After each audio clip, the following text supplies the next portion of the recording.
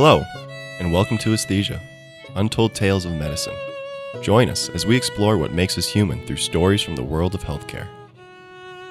Some information may have been changed to protect patient privacy, and all stories are the views of the storyteller and do not reflect the views of any institution or employer. Today, fourth-year medical student Matt Baer details his challenges to provide compassion and finds that human connection extends far beyond words.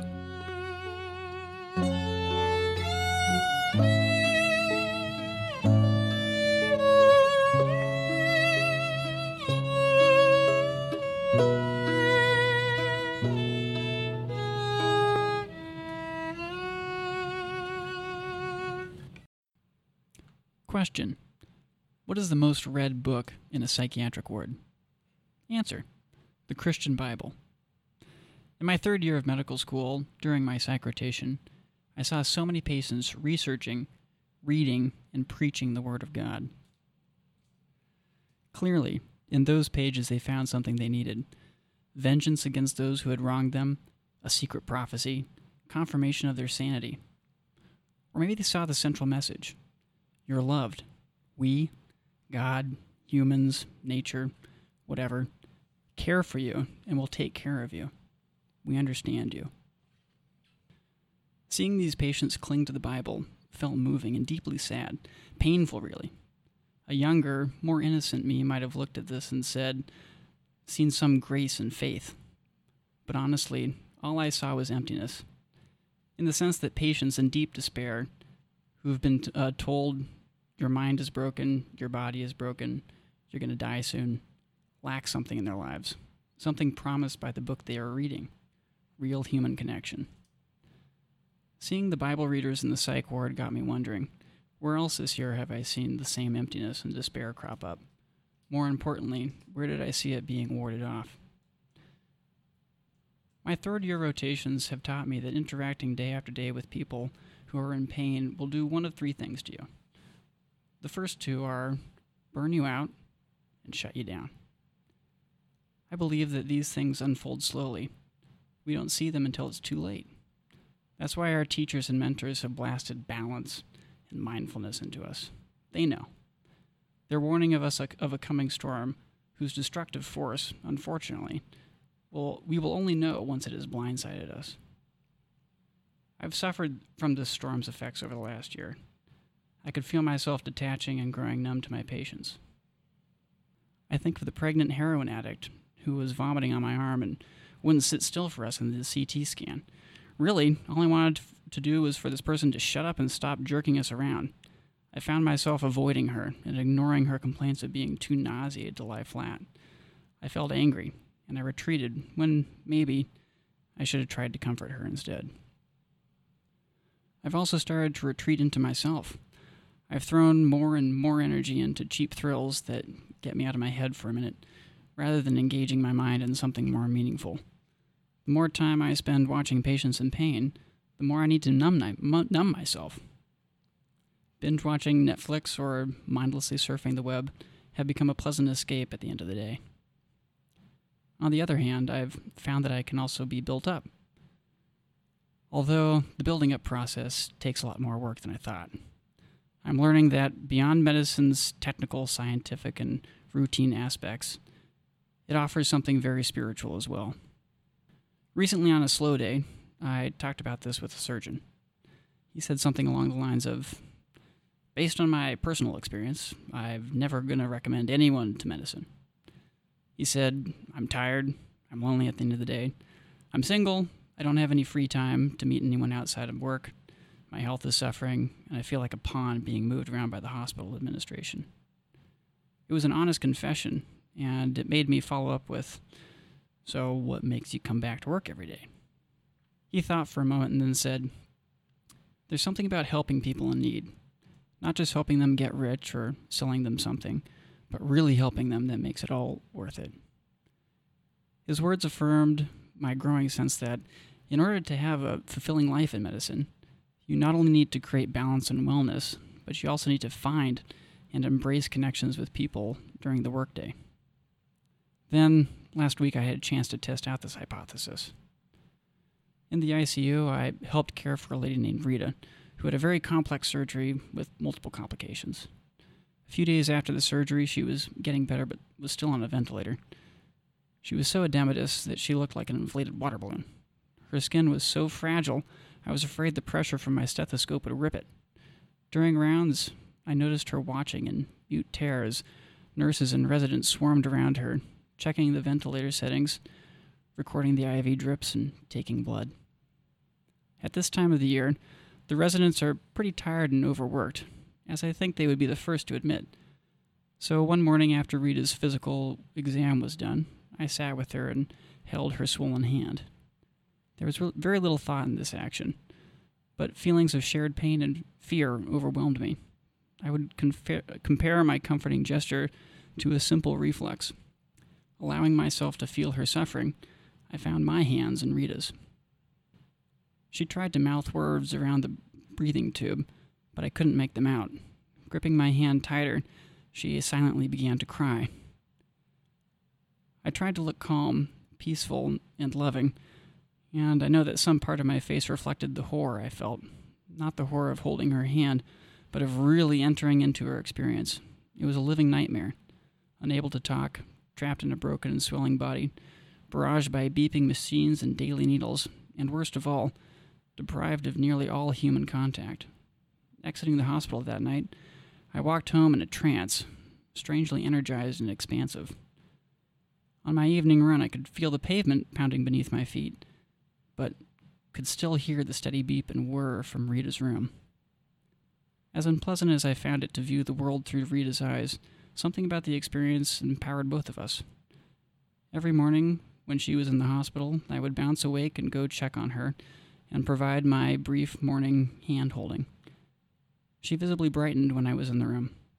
I was tracking her intake and output like a hawk and ensuring that her wound wasn't breaking down. But I was also monitoring her well-being and titrating my dose of connectedness accordingly. 2 days after extubation, when she could finally talk, she hoarsely murmured, "Thank you." Looking into her eyes at that moment, I saw a peace and joy shining out of it that was hard to describe. It made me feel like crying, dancing, and laughing all at the same time. It was a deep connection. It was like gazing into the eyes of God. I try to keep moments like these, which I have been having more and more lately, at the very front of my mind. Doing so has taught me a few things. I'm learned that I'm really human. Really painfully human. I'm afraid of the things humans are usually afraid of: pain, suffering, loneliness, and loss. I've learned that I will burn out and shut down if I'm exposed to those things without taking time to reflect on what's happening. But I've also learned ways to combat the toll that medicine training takes on me. I've worked at building up a system of family and friends to keep me balanced and protected by verbalizing my feelings and experiences to those closest to me. I'm working, using reflections like this one here, to enter a continuous state of searching, looking for opportunities to use my knowledge and compassion to create respite for suffering people. And, most importantly, as I did with Rita, I've started entering into patients' experiences in order to more fully connect with them. I'm really glad for the patients who find comfort in the Bible, honestly. But I hope that some patients are also able to find comfort in my presence and my willingness to show up and be there with them when life is hard. As I'm starting to realize our connection with each other might just be the greatest gift medicine has to offer for all of us.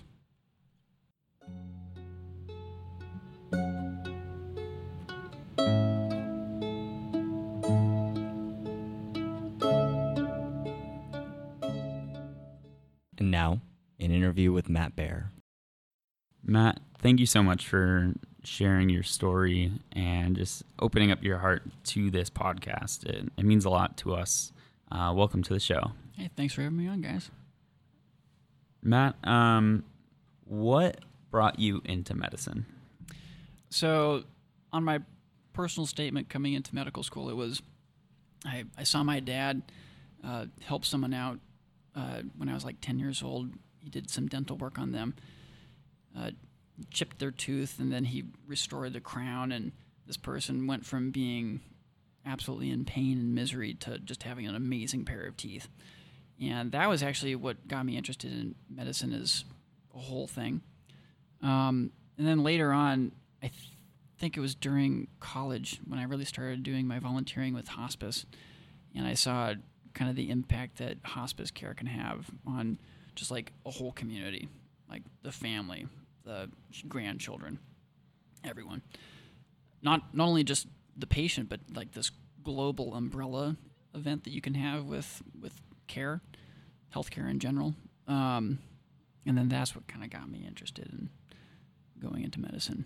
So I think that kind of the line from I saw this in dental care, I was like, wow, this is amazing, to I saw this umbrella effect that a hospice care can have, and then now I'm doing family medicine, which is what I kind of see. I don't know, family medicine, I really don't think we should call it family medicine anymore. I feel like... What would you call it? I feel like I would call it community health care or like community medicine, because honestly, we're not really dealing with family units anymore. Or it's pretty rare to have like a whole family come in. Yeah. But you're dealing with homelessness, you're dealing with kind of infrastructure, you're dealing with trying to get kids vaccinated, or, I mean, just kind of the basics of medicine, which have been in some ways lost, I guess. Did that this decision to go into family medicine, did that come to a surprise to you, or were you just like, oh, this was always the plan? No, total surprise. Because I think it was like cardiology, I think, was the first one. I was like, I'm going to do cardiology. That'll be cool. And then I was like, nah, I'm going to do OBGYN. I like surgery. Surgery's pretty cool. But I also want to do OBGYN and have clinic hours. And I was like, nah, I'll do surgery, like general surgery. That sounds kind of cool.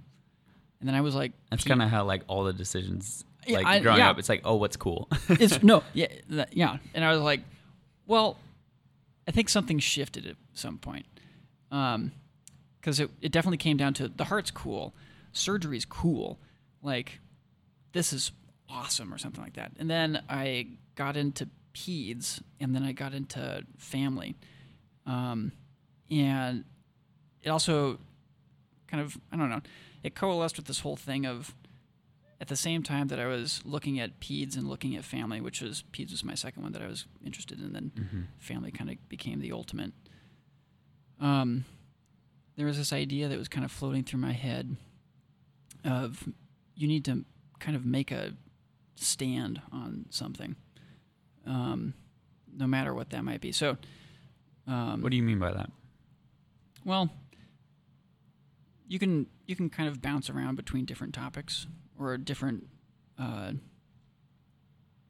goals, I guess, would be a way of putting it. So you can try to cure world hunger, and you can bounce from one spot to another within the realm of world hunger, and not make much progress. But if you take a stand on something and kind of devote your entire life just to that one thing, I will at least fix this or make a contribution to this. So world hunger is too big. You're never actually going to like do anything about that. That's a good point. Yeah. Or like global homelessness. You're never going to do anything about that.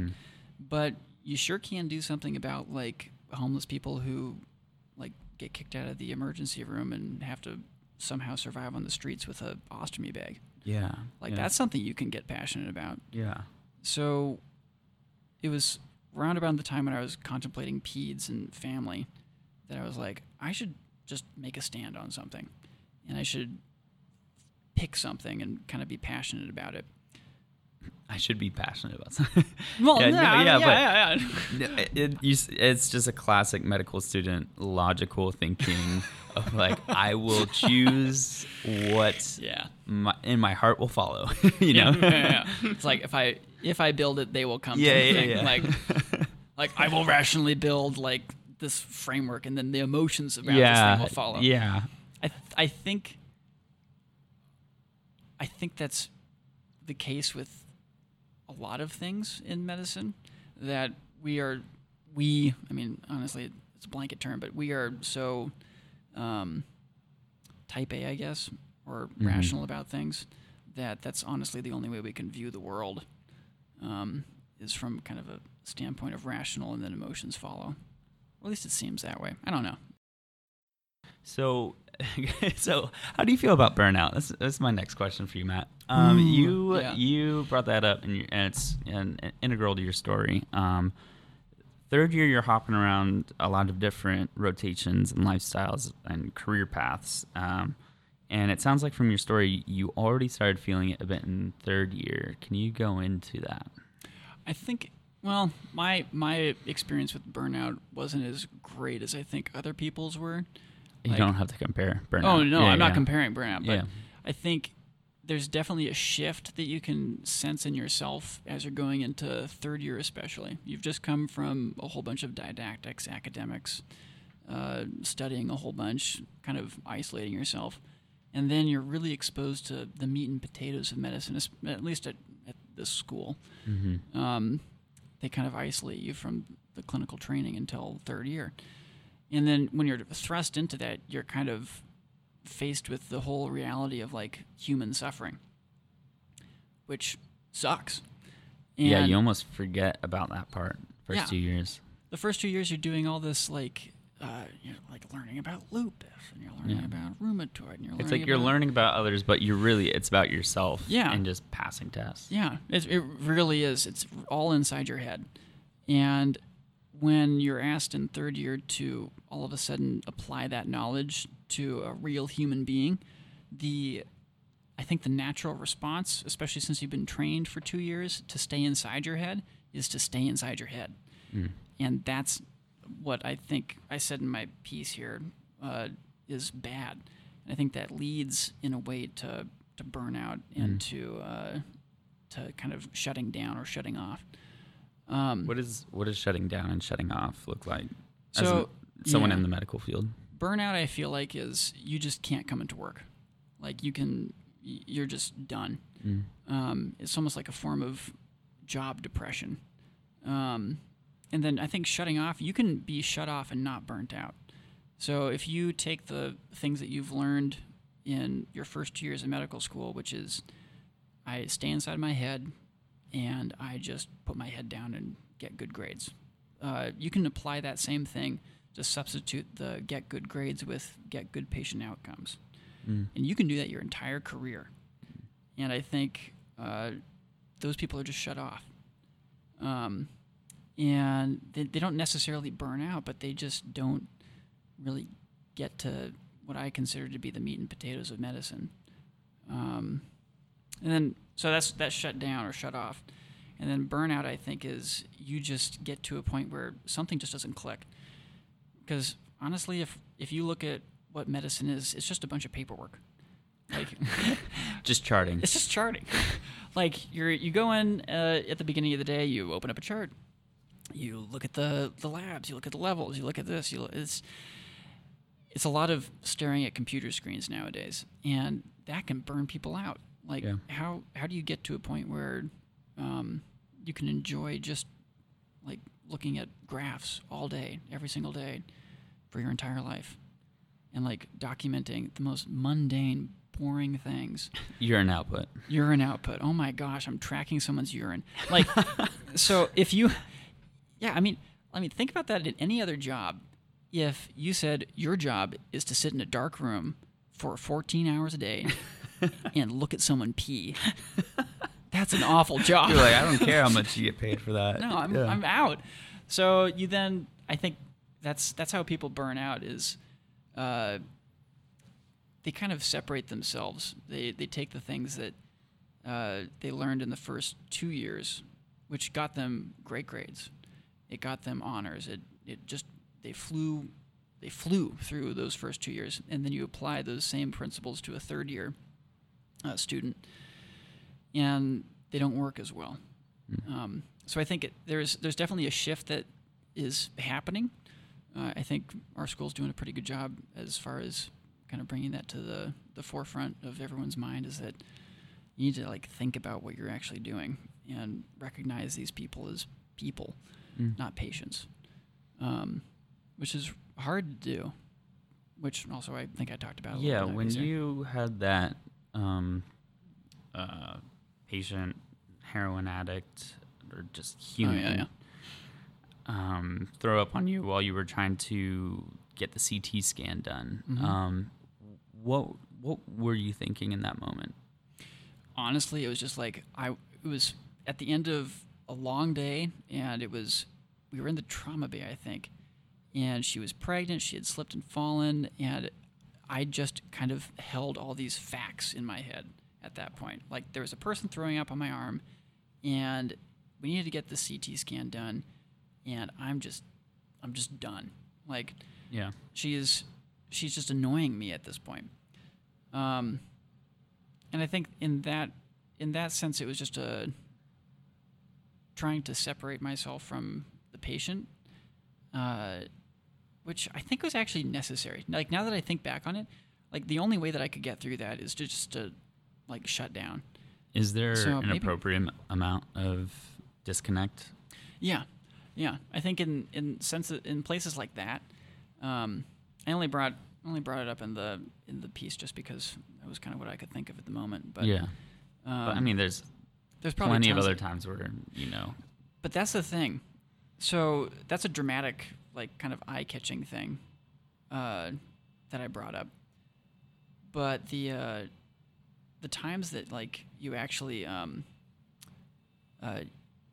you kind of miss out on connecting from people, you miss those. You'll miss those because you're not actually looking for them, you know? So if you just walk past a patient who's screaming in bed, like, so you're walking down the hallways and someone's going like, help, help, and you just hear this like old little man crawling out or crying out from one of the beds there. That's a misconnection, and you just walk right past it. And honestly, I think all of us have done that, and you don't really pay attention to it. So comparing the patient that threw up on you versus the patient who was in the ICU and you held her hand, Mm-hmm. how did you see those patients differently? I think one of them honestly was just kind of needling me, and I retreated just, I think, in a form of self-defense. So the patient in the CT scanner there's a form of poking and prodding that just caused me to kind of retract a little bit. And what was that, poking and prodding? Vomiting on my arm, for one thing. Yeah. It's a good one. But, I mean, that's the other thing is, even though that did happen, it doesn't mean that you should just kind of shut off from that person.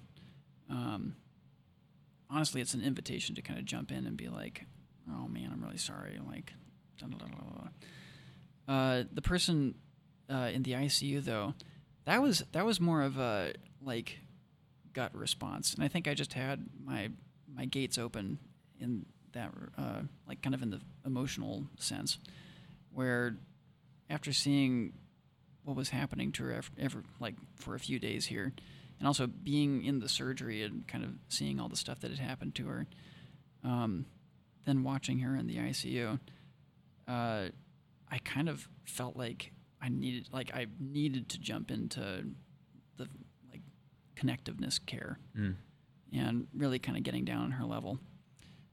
So that was, I put it in as well that it felt like a reflex, like kind of like the patellar reflex where you just hit the hammer and it just kind of goes bing. And So it wasn't even like you had thought about this, I need to connect with patients No. more, and then you held her hand, but it was literally just in the moment. it really was. It felt, I think I said that I was like testing out a hypothesis. Honestly, the hypothesis was kind of like subliminal. Yeah. It was something that was just kind of Just there. like a thought, like, what if I just Yeah. held her hand? Like, what would happen? Not even a thought. Like, Yeah. honestly, there was very little thought that went into this. But I think it was just kind of leaving yourself open to it. And so there's no actual like conscious thought to these sorts of like deep empathetic. Yeah, at least that first time. At least the first time. Yeah, Yeah, and then that's after that's that, true. it was like, Yeah. you were obviously like, I'm going to go back and hold her hand. It almost became like a connection between you two. Yeah, and I think this also this kind of speaks back to your thing with the C-section and kind of pulling the baby out. That for me, I started to kind of crave that. Like that part was the one where I was like, oh my gosh, like this is it. Yeah. And it's the idea that it's like an emotional rush. Like your heart just starts beating again. You're like, it really oh, wow. is. This is like, why I'm doing it. Yeah. And that's the thing, that you get to a point where, like you said, the first time that this happens, it's almost on accident. It's almost like you just kind of stumble into it, but it's not really on accident. So you have to leave yourself open to it. You have to kind of do this thing where you're constantly checking yourself, feedback loop. But then when it happens, all of a sudden this floodgate opens and you start looking around with like new eyes. You start seeing the person who's crying out in their bed, and you say, that's someone who needs help. Yeah. And you go for that. And you start to recognize where these empathetic human connection issues can happen. And how much would you say in these that our job is in medicine, like fixing people versus being present with people? Oh man, I think it's kind of like 100% of one and 100% of the other. Like That's a good cop out answer. Yeah, I know. But I don't think you can do one without the other. So a surgeon can be the best surgeon that they can possibly be, but nothing is going to stop the patient from going out and ruining a really good surgery. Like, that's just the way that humans are. But the art part of the whole healing principle is you have a surgeon who does an amazing job. The procedure is perfect. And then afterwards, the human connection is perfect, to a point where the surgeon is able to communicate to the patient on like a deep level, not just like a superficial informational level. You need to do this, and this for post-op. But really gets to know the patient. And then that's where, I think real healing takes place. Yeah. So it is 100% of one and 100% of the other, because we're not going to get better unless we get better at doing better procedures and better treatments and better meds. Yeah. But I think at the same time, we're not going to get better if we can't connect with the patients that we're trying to give this information to. None of our patients will listen to us for one. No, if they really don't like us. They just shut off. I don't trust this guy. Yada yada yada. Maybe just give everyone hypertension because we make everyone stressed when we walk in the room. Exactly. Yeah. I mean, that's the other. Yeah. I mean, gosh, the whole idea of a white coat syndrome. Oh my gosh, there's a whole syndrome based off of us. What are we doing here? What are we doing wrong? And 100% of one and 100% of another.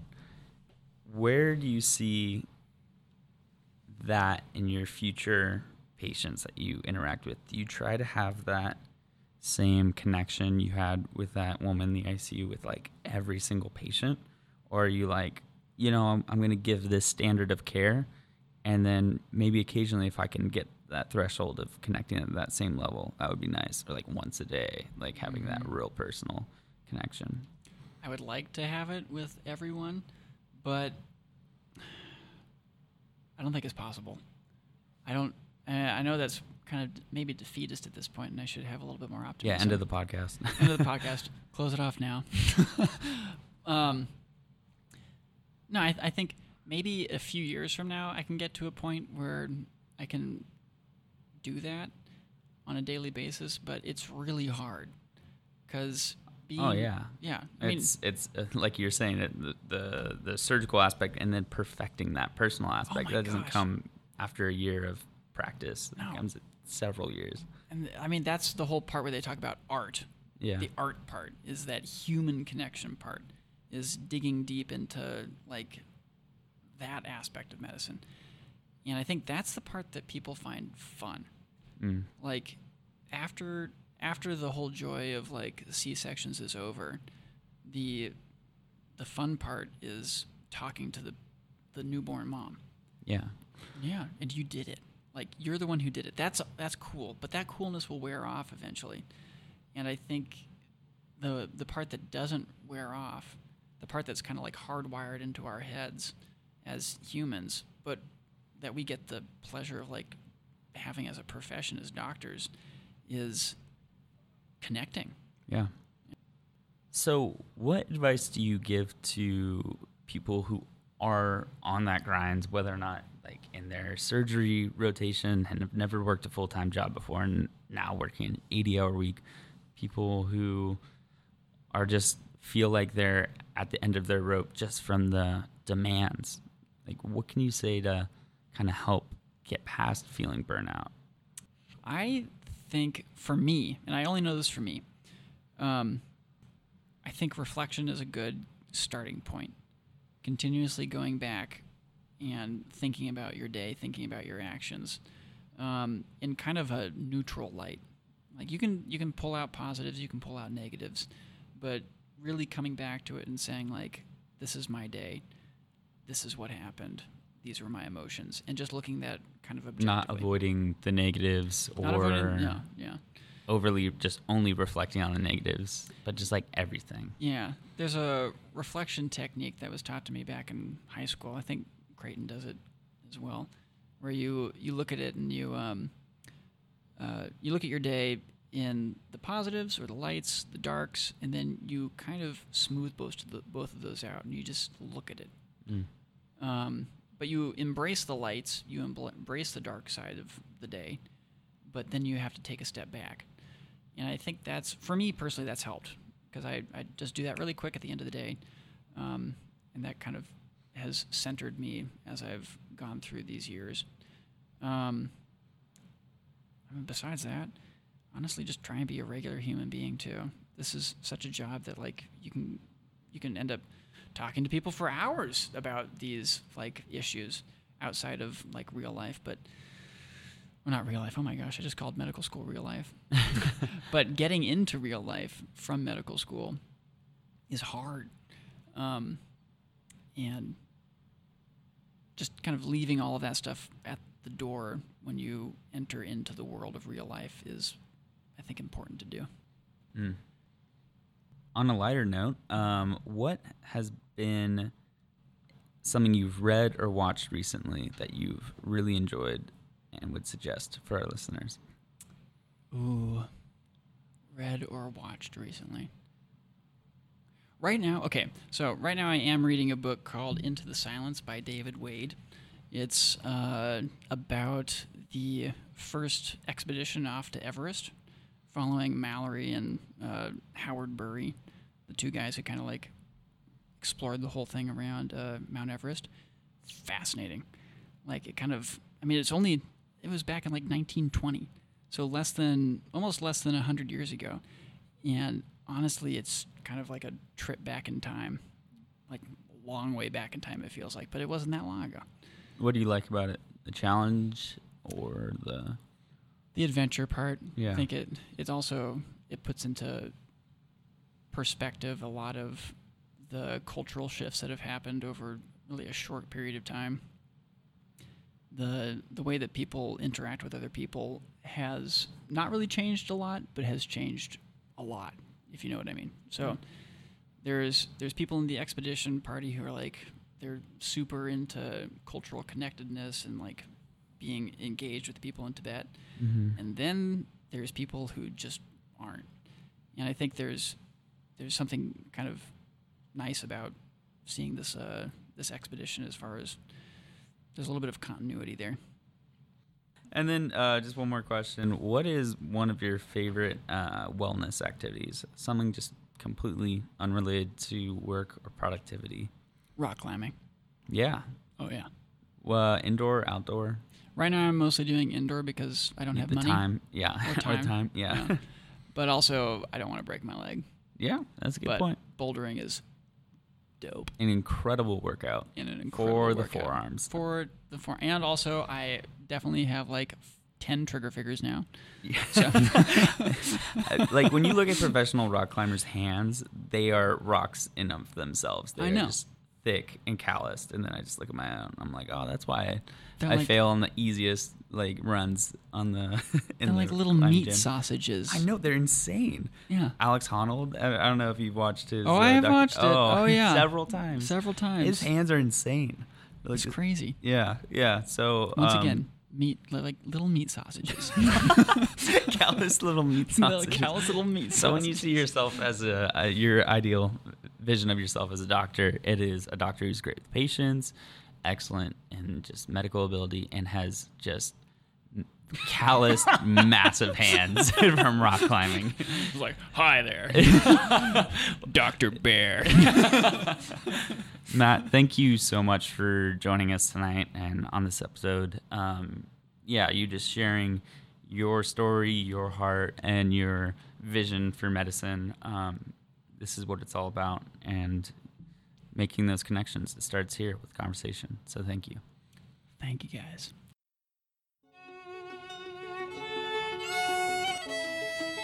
Thank you for listening to this episode of Aesthesia. Thank you to our team, Amy, Braden, Sean, and Father Kevin, and as always, we're your hosts, Zach. and Cooper. We look forward to sharing with you next time.